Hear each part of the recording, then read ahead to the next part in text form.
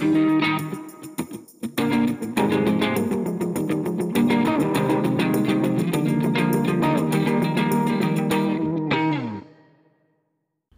out there, and welcome to the Friends Like Films podcast. I'm Britt. And I'm Greg. And this is the podcast for you to hang out with us for a bit while we discuss a movie one or both of us loves. And for this episode, I can't say either one of us loved the movie we're going to talk about today.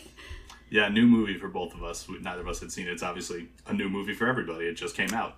Yes, we're talking about Hillbilly Elegy later in the episode. New release came out in theaters on November 11th and then on Netflix November 24th, just in time for Thanksgiving. So new film, very different from our first episode. Yeah, very. From heavyweights to this is, not the obvious logical jump, but, we want to cover all different types of movies on this podcast. We want to cover all different kinds of movies. We want to keep listeners on their toes. So we'll get into Hillbilly Elegy in a few minutes. But what have you been watching this week, Greg? What have you been up to?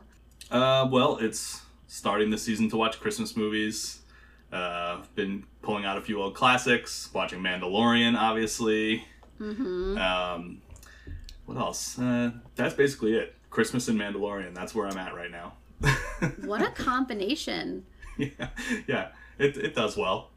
Yeah. What holiday movies have you watched recently? I watched the lame one on Netflix that came out a couple years ago with Kurt Russell, which actually wasn't all that lame, A Christmas Chronicle. My parents want to watch the second one, and I was like, there's a second one? The second one just came out on Netflix. I didn't even know there was a first one. Yeah, so my parents wanted to watch the second one, and I was like, well, we should probably just watch the first one and not immediately go into the sequel. So we watched that. It was all right. I think, maybe we'll do an episode, but Kurt Russell was pretty good as Santa Claus, surprisingly, but the rest of the movie was just all right. Just all right. Okay. I've also been watching some holiday movies. We watched Elf. Classic. Already. We're recording on December 5th today, and we've already watched Elf. So, yeah. Started very rarely do you see a movie, like, when that movie came out, I feel like how people say instant classic? Mm-hmm. Like, that movie came out and you were like, oh, this is going to be an all-time Christmas movie. Like, the first time you see it, you're like, this is amazing. Yeah, I don't know if you've seen on Netflix, there is the series The Toys That Made Us. There's the series The Movies That Made Us, and they just released The Movies That Made Us Holiday Edition. And one of the episodes is Elf, which I actually watched this week as well. And I learned a lot about the production of that movie, from writing it to casting it, to getting funding and getting it made. I recommend it if you're a fan of Elf. I like that series, The Toys That Made Us and The Movies That Made Us, and I saw that this came out, the holiday version, so I'll get to it eventually for sure. And what else? I watched Happiest Season on Hulu, which I feel like has gotten a lot of viewings. Have you watched it yet? No, not yet. I feel like there's been a lot of new stuff lately, though. A lot. Like, out of nowhere, 2020 was pretty barren, and then all of a sudden, there's been a ton of stuff dropping. I agree. I just watched Mank last night, which I won't say anything else yet, because I don't know if we're going to cover it in an episode. Yeah, but that's one that we're strongly considering, so... Yes. I haven't seen it yet. You have. I love David Fincher as a director, so... Yeah, Gary Oldman is one of my favorite actors. I love Gary Oldman. Gary Oldman's incredible. I will just say that I enjoyed it, and that's all I'm going to say about it for now. Fair enough. Yes. But, yeah, speaking of new movies coming out, it's that time of year where it's actually award season for movies, which it doesn't feel like it. This is the time of year where those Oscar contenders are usually released, and we're starting to see some of those.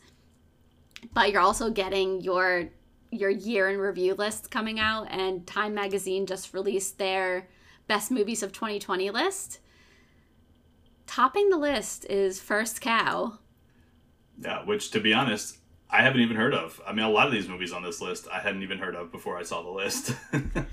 Yeah, I was telling Greg this before we started recording. I didn't see First Cow. I saw this list and decided to rent it. It's an A24 film, and I am such an A24 fangirl. I love them so much. But I remember when this movie was released back in February, it might have been, or March, and I was like, I'm not going to watch this movie about a cow, A24, just give me Saint Maud, which hasn't come out yet either. But I watched First Cow, and it was actually, I liked it. I found it really comforting. It takes place during the gold rush, so it takes place in the 1800s, and it's these two pioneers that meet, and they decide to make some money by borrowing this rich person's cow. So they steal milk in the middle of the night to make these biscuits to sell for money. And it's just this slice of life movie. And it's comforting because it's just them in the wilderness and very bare bones. And yeah, I just found it very, just like a nice little escape for an hour and a half. Yeah, sounds good. I'm definitely going to, I mean, now that I see that it's on these top 10 lists, I'm going to check it out. Yeah. Number 2 is Collective, which I haven't seen. Nope, neither have I. I've seen very few movies on this list, actually. But number 3 is Trial of the Chicago 7, which you have seen, and I haven't. Netflix. I actually really enjoyed it, based on real events. Yeah. Yeah, check it out, guys. You can just Google Time Magazine's Best Movies of 2020 and let us know which ones you've seen, which ones you haven't, or which ones you plan on watching. Yeah, I just have to say, though, I think it's like one of the most 2020 things ever that the number 10 on this list is the new Bill and Ted movie. Like, I don't know. Actually, I enjoyed the new Bill and Ted movie. I thought it was pretty funny, but the fact that it's on, like, Time's Best Movies of the year, like, is really a testament to how 2020 messed up the movie industry. So many good movies that were supposed to come out that just did not make it. If you were to ask me in September what's going to be nominated at the Oscars this year, I would have said Tenet and Mulan, because those were the only movies that... Yeah, Sonic the Hedgehog is going to be the highest grossing film of the year. Like, oh my god, 2020, why? Yeah. But going into 2021, we also got news this week about what Warner Brothers' plan is. Yeah. Which, if you haven't heard, listeners, Warner Brothers is going to release all of their films they have scheduled for 2021. They're going to be in theaters, but the same day they will be available on HBO Max. Yeah, and I think available for a month on HBO Max at no additional cost, which is crazy. Like Mulan, when it came out on Disney Plus, was an extra $30, and I don't think they did very well with that. Nobody wanted to pay $30. Maybe that was just the movie, but I think $30. I mean, think about any on-demand rental. $30 just seems pretty steep. So Warner Brothers is taking a risk, like putting these up for no extra cost. They might lose a lot of people that, I don't know, maybe they won't lose anybody, because the people that aren't going to go to the theater aren't going to go to the theater. I mean, if you're not ready, you're not ready to go, and like with the way the world is right now. So maybe they're just counting their losses. Yeah, I don't know how this is going to affect the movie theater industry that's already struggling. I'm not going to a movie theater until I have a vaccine, till I have been vaccinated personally. I know theaters are open right now, but I haven't gone. And I don't know. The fact that they're like all of 2021, like even going into next award season, and they're saying this is their plan, with the news of vaccines coming in the next month, bold strategy. Yeah. It's hard to say what's going to happen with theaters. I mean, they're obviously not doing well. What I hope happens is that when they do finally reopen, it just kind of changes the experience a little bit. So I hear that I've heard that there's a lot of theaters that are trying to do private rentals, and maybe that means smaller theaters and not as big of a screen where you can put a smaller group and rent it out privately. So you're not the only people that are in there are people you know. That's something that people have been exploring. So that sounds cool. I like the idea that private theaters will, or smaller businesses, I should say, might rise up out of this. Although they're not doing, they're going to have a hard time of it in the meantime. But the people that are getting hit the hardest are chains like AMC. And if you're a fan of small business, that's not the worst thing in the world for AMC to like take a hit. I mean, I think eventually the big studios are going to have to do something where like, I saw a theory that maybe Disney or Universal will start buying up movie theaters and just you'll have like a Disney movie theater where you go to see all the Disney properties, or a Universal theater where you go to see all the Universal properties. And like for the big ticket movies, like Marvel movies, Disney movies, as I think about it, they're all owned by Disney, but that you'd go to like a specialized theater where you're just seeing all that stuff in like the big screen where you want the big theater experience. And then other than that, you're going to have like these small art house theater types. And I think that would be a cool way for it to go. I mean, I've read in a few places people predicting that might happen, but who can really say? Yeah. The movie theater industry has been losing money now for a while.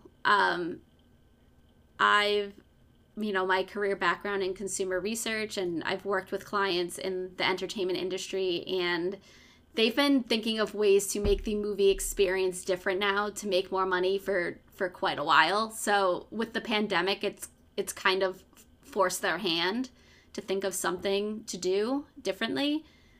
I don't think this is definitely, people have been freaking out on Twitter, as people do on Twitter, and saying this is the end of movie theaters. It's not. No, it's definitely not. It might change the way, the way the movie theater, the way you think of a movie theater might change. The size of it might change. The price might change. The corporate ownership might change. And it's going to be rough for a little while, but maybe it'll end up being better. Who knows? Exactly. I love going to theaters, and I will definitely be back when I feel like it's safe to do so. It's just, there are some movies for me that I need to see them in a theater, and I've been really missing that this year in 2020. I saw a really comforting, cozy, comfy memory thread on Twitter, and I don't know if you saw it, Greg, but people just sharing their most memorable movie theater experiences, just so we could all kind of feel those feels together, since we haven't been able to do that this year. I don't know if any particular one comes to mind for you. Well, recently, definitely Endgame, which I know you feel the same way about this, but like, I do. Endgame, we saw that together. Yeah. And that, and I love going to the theater for those types of movies anyway, like regardless of crowd reaction, but the crowd reaction's part of it, but like, I mean, just the visual, like seeing it on a big screen with the huge speakers, and like, there's nothing that can match that like immersion in the movie. Like, you're really feeling it, like when you're in a big theater for a movie like that, which is very visual and like very audio intensive. But yeah, the crowd reaction is like, you can't understate that, because like for some movies maybe it doesn't matter, but like for a movie like Endgame, I mean, the build up, it was 10 years of build up to the end of that saga, and just seeing all the reactions. I mean, any kind of shocking twist or like those big moments when everybody was cheering, it's like, if you weren't feeling the emotion, you will be after everybody in the room is reacting to it. You know what I mean? Like, people really do kind of group together like that. Yeah, and I miss that. I miss that connection. And also and I feel like I haven't gotten this in the last couple of years, but like a really good comedy in a movie theater with other people is another great movie theater experience. The best for me was Superbad. When I saw that in theaters when it came out, which we were the perfect age, because the characters in that film were graduating high school, and I was graduating high school, and so were you, the year that movie came out. Yeah, I loved seeing that in theaters, but I had convinced my parents. Well, it was my dad and another dad, our family friend. We brought all the younger siblings. I told them it was going to be fine, and so I loved it. But halfway through the movie, I looked over at my dad, and he was like horrified. He was enjoying the movie, but he was like horrified for the kids. I think the youngest one was like 10. Oh, 10? Youngest was 10. Okay. I mean, the jokes didn't go over their heads at that age. No, they knew. I think it was just the parents being horrified that they didn't want the 10-year-old there. The 10-year-old knew what was going on. They heard a lot of new things that day. Definitely. Definitely. So that's our movie news, I think. Yeah, or just general movie chat. General movie chat. A little chit chat before we get into this very uplifting movie we're going to talk about today. Yeah. Definitely uplifting, sure. Sarcasm. Mm-hmm. So, yes, let's get into Hillbilly Elegy. I'm going to give a spoiler warning. If you are just gunning to watch this film, I suggest you stop this episode and come back to us when you've watched the movie. Yeah, it's a pretty new movie, so I know that probably a lot of people haven't seen it yet, but it's there. It's on Netflix. It's getting Oscar buzz, or it was, and but look, I think if it's a big movie that came out this year. There's not many of them, so I think a lot of people probably have seen it already in the first couple days. But if you haven't, it's one to watch. I think it's worth watching. I would never. There's rarely a movie where I would tell somebody not to watch it. Yeah, rare. There definitely are some, but rare. Rare. Like if you're looking forward to seeing a movie and I didn't like it, please go see this movie. Yeah. So, new release, you can watch it on Netflix, but Hillbilly Elegy is actually based on a memoir that came out in 2016 of the same name by J.D. Vance. And he was raised in Middletown, Ohio, but his family is from Breathitt County in Kentucky. And he grew up in a family with a history of poverty and low-paying jobs and drug abuse and emotional and physical abuse.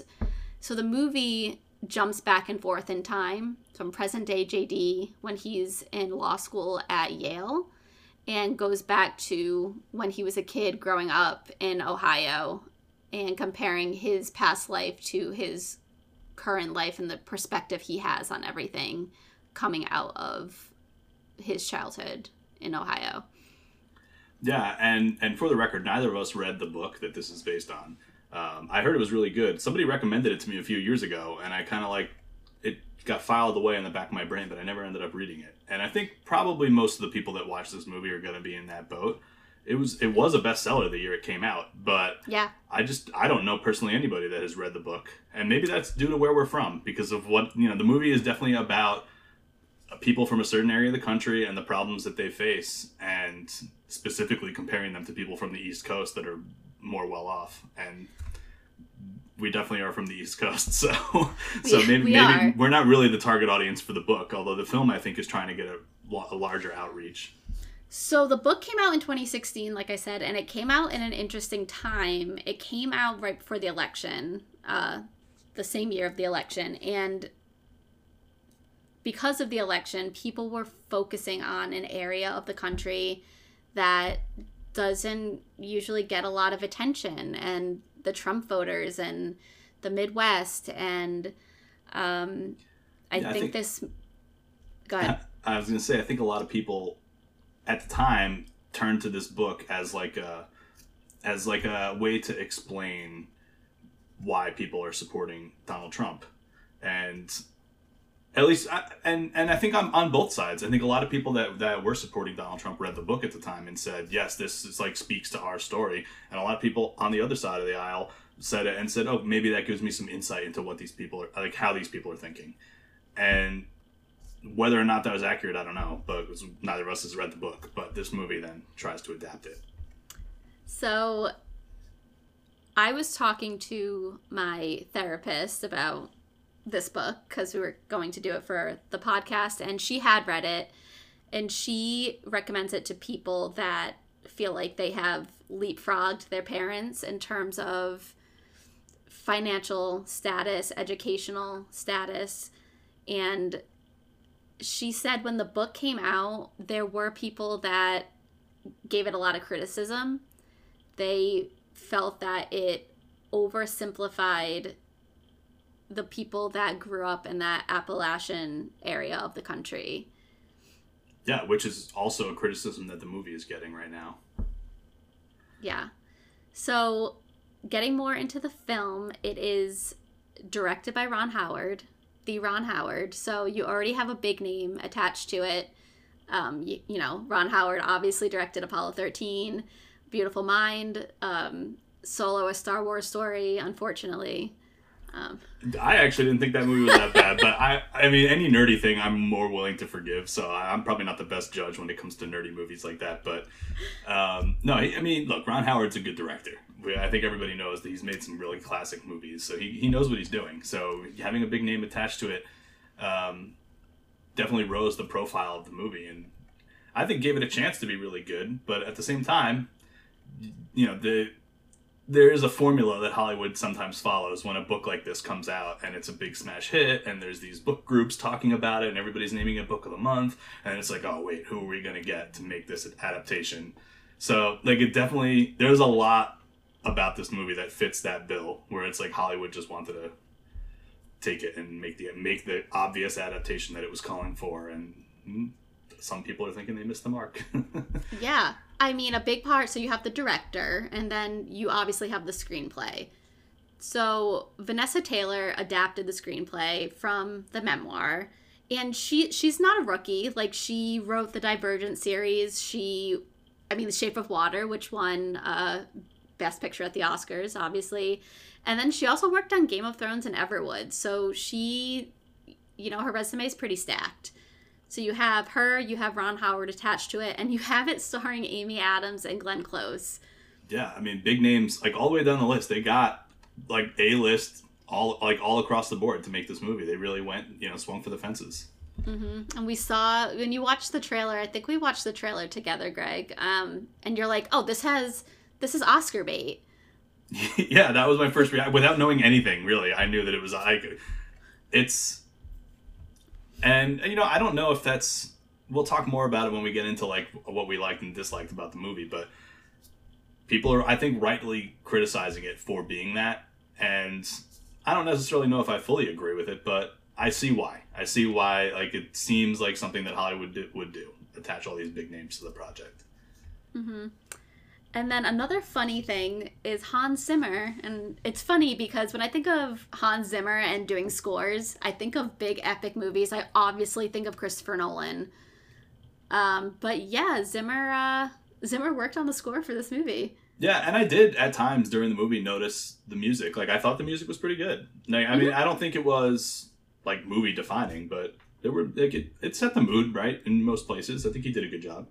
I agree. It's just, again, another big name attached to this film. Right. Like, let's group them all together. Let's get that Oscar. But I guess let's just start with opening thoughts.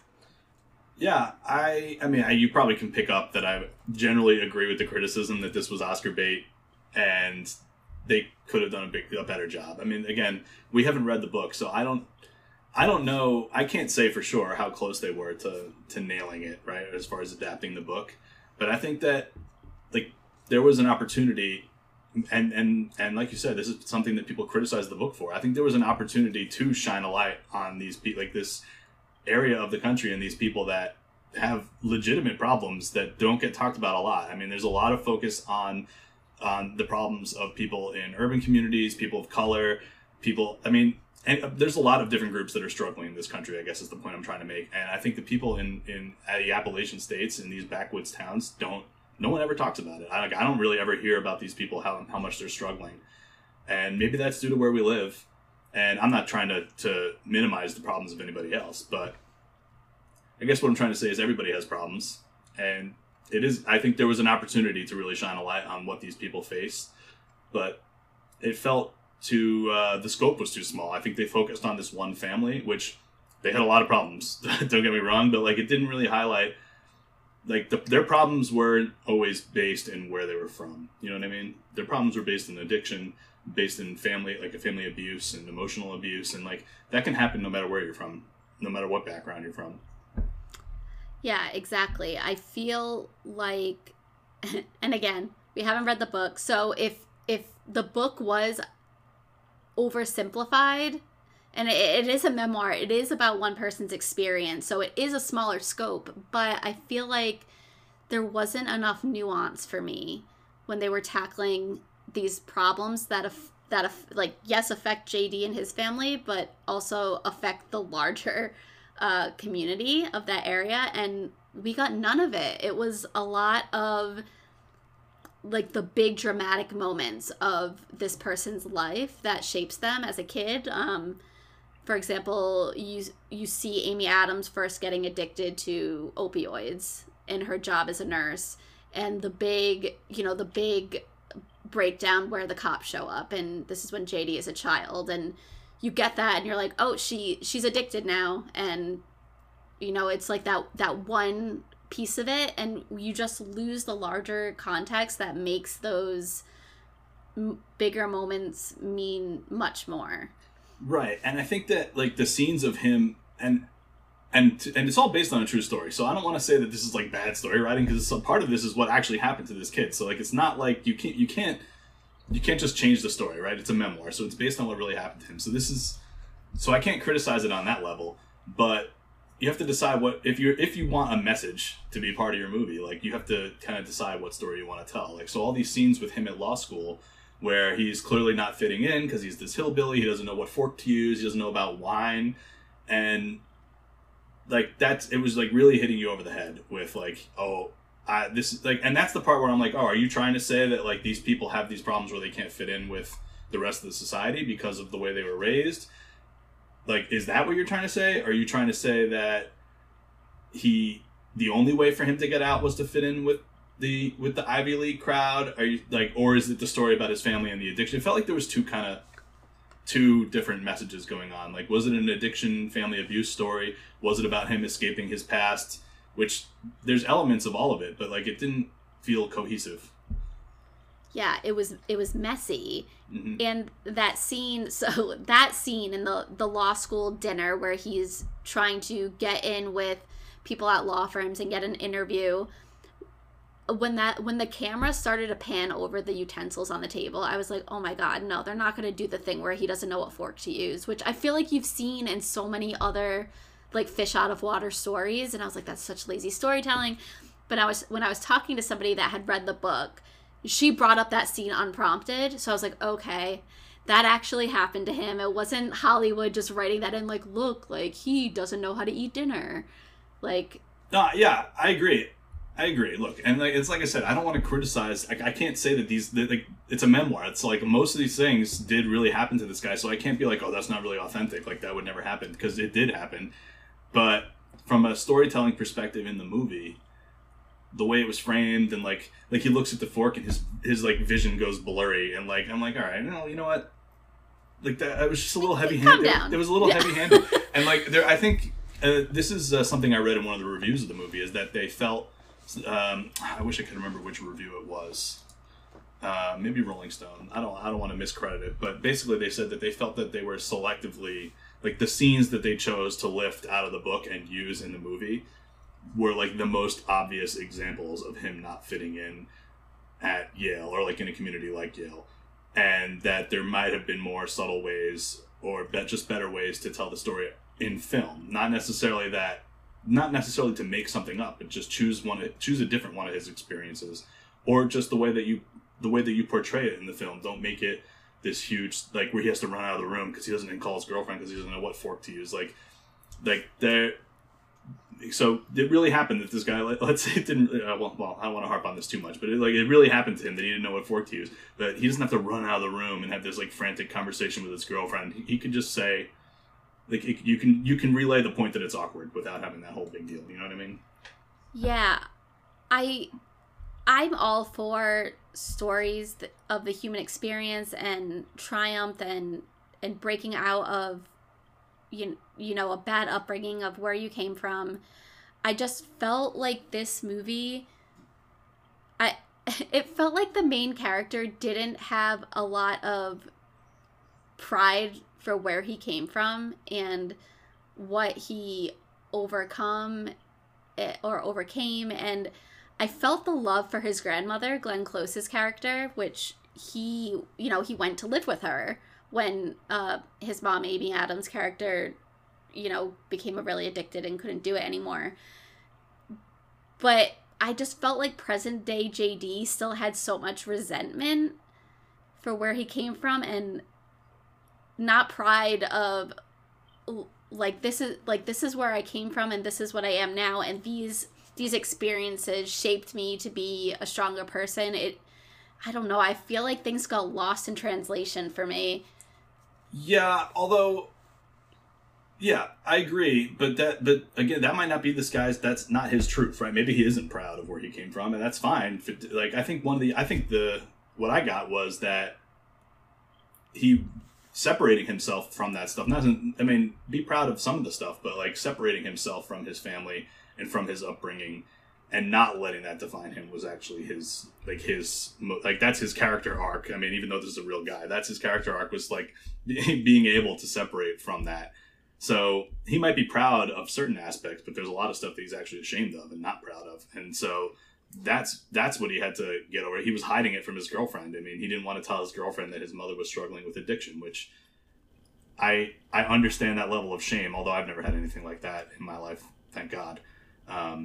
But I understand like not wanting to tell people about something you're ashamed of. And so so not having pride. I mean, I'm sure there were some things he was prideful in, like when the guy after dinner said redneck, and he really, at that point, he really stood up and said, no, we don't use that word. We don't say redneck.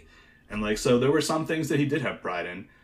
So I think I didn't necessarily have a problem with that aspect of it. I think that he, as far as like pride versus shame, I think there was a reasonable balance there. And that part of that message, I think, was reasonably delivered, that he needed to escape his past and like not let his past define him, and not let it prevent him from chasing his dream of becoming a lawyer. So yeah, I think that part was okay for me. Yeah.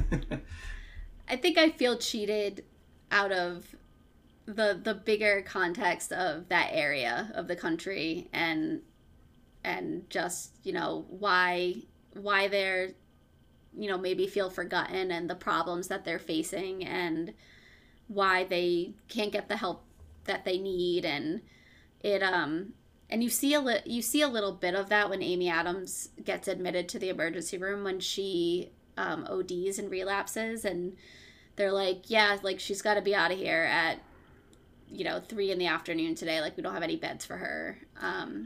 That really struck a chord for me. The mental health care system in this country is so broken. So I think they depicted that pretty well, but I wanted some more. Yeah, I wonder though. I wonder how much of it is people projecting like their expectations on the movie, right? Because the book has this reputation of being like, because it came out when it did during the 2016 election, and people it had this reputation of like explaining why these people that feel forgotten would turn to a guy like Donald Trump. And because it had that reputation, I think people were maybe expecting the movie to offer that same explanation, quote unquote. I mean, even though the book, I don't even think he intended to do that with the book. I mean, like that's what I mean by projecting. Like, was the goal of either the book or the film to like shed a light on the plight of these people? Like, I don't think so. I think the guy was just trying to tell his story. He felt he had an interesting story. His family had a really dark history. He escaped it, and he might not have been trying to say like this is like this problem that needs a light shined on it, and like these people really need help and they don't know what, you know. And so by people not being happy that message wasn't delivered, like, what is that what they were even trying to do? Like, you know what I mean? Like, is it right for you to be upset that a message was delivered that maybe wasn't even supposed to be there in the first place? Right. The book, the memoir, is called Hillbilly Elegy, a memoir of a family and culture in crisis. So I feel like we got the family part, but I'm losing the culture part. Right. Yeah, I agree. I didn't feel that the culture part was there either. I guess maybe I'm just forgiving them too much because I'm saying maybe they didn't intend to put it there, but maybe they were, and if they did, then I didn't get it. But I thought the acting, Amy Adams and Glenn Close, I mean, those two can, you know, act out the phone book, and I'd watch it. I love Amy Adams so much, and their acting with what they had to work with, I thought they were good. Yeah, I thought there was multiple good performances in this. Glenn Close in particular, I really thought was great. The makeup was amazing, I thought. I mean, they really and actually, if you watch the credits and you see the real Mama was the name of the character. She was JD's grandma, and in the post credits they show some real like home video footage, and they really made Glenn Close look just like her. And there was a lot of makeup involved, but like she did an amazing job. Like, really, that's to me was the one that really stood out. The performance that stood out was Glenn Close. Yeah, the way, and shout out to Matthew Mungle who did the prosthetics, her nose in particular, and the makeup. But yeah, the way she just walked and like her posture and she really just embodied Mae Ma's whole vibe, I guess. Yeah. And I, in terms of awards, I could see the two of them getting nominated. Yeah, absolutely. For acting. As Amy Adams did, I think she did great. To me, it was like, I feel like I've seen her give better performances. I mean, and I'm not really, agreed. I'm not really a great one to judge, but like, and maybe it was just the role. I mean, like I think she portrayed addiction very well, and like there were some really emotional scenes with her that she did great in, but that was it. It felt like there was just like a few really high intense scenes, and then there wasn't really much else for her. It was pretty much like a one-tone performance for her, what she had to work with. And I mean, it's not her fault. It's just the way the script was written. Right. I mean, it's really, when these things, like, it's not really anybody's fault, right? Because there's so many things that go into the interpretation of what, like, it's the actor, it's the director, it's the writer. Like, I mean, there's no one, if something falls flat, there's no one person to blame. And who's to say it will fall flat for everybody? I mean, that's just us. Yeah. I, till this day, still think Amy Adams should have won the Oscar for American Hustle. Jennifer Lawrence actually got it, who was incredible in American Hustle, but I thought Amy Adams was so great. I also thought she was really great in Arrival. Actually, when I think back on all of her performances, Arrival to me really stands out. Like, for some reason, and I also just love that movie, maybe more than most, but like... Oh, Arrival's an incredible movie. Yeah. Yeah, I love Arrival, definitely. Was she nominated for that? I don't know. I mean, I feel like sci-fi movies like that don't typically get nominations. But yeah, you want to take a guess and I'll look it up? I'm going to say, I know Arrival, the film itself, got nominated for stuff. I'm going to say she did not get nominated for her performance. Accolades. Best Sound Editing. Nominated for Best Picture, Best Director, Best Adapted Screenplay. Adams received nomination for Best Actress. At the Oscars? At the Oscars. Hey. She did not win. I don't know who won. No, she didn't. Yeah. What year was... the 74th annual, which was in 2017. So, was she nominated for lead? Yeah. Lead. Okay. 2017. Let's see if I can pull from I've got it up in front of me now, so my brain here. Was that Olivia Colman in The Favorite? It was not. Who was it? This film also almost won Best Picture. Oh, Emma Stone, La La Land. Yeah. Yeah. Yeah. She was great in that movie too, so I get it. But okay, I'm glad Amy Adams got nominated. I really thought that was a great performance. Oh, she was great. And I still stand by that sci-fi and horror need more respect at the major award ceremonies. Yeah, I mean, if you well, number one, I think a lot of them, well, not a lot of them, but some of them transcend their genre, right? So the fact that she got nominated for Best Actress, that's huge. I like that. But I think at least give them a category, right? Yeah. If you don't think that sci-fi movies can be the best film or horror movies can be best film, then give them a category. Or like think about performances like well, this may be a stretch and probably me showing bias, but like Robert Downey Jr. as Iron Man in Endgame or Infinity War. Like, I'm not saying he deserves to be nominated for Best Actor or Best Supporting, maybe because nobody was really a lead in that, but like there were some great moments in those movies, like, and I think those performances deserve to be honored in some way. I agree. I do. And I brought up Marvel because those are like typically the ones that people say are snubbed, right? Because they just won't consider a superhero movie. So stupid. What are you gonna do? Whatever. Speaking of critics, Hillbilly Elegy right now has, what's the Rotten Tomatoes rating on this? 25?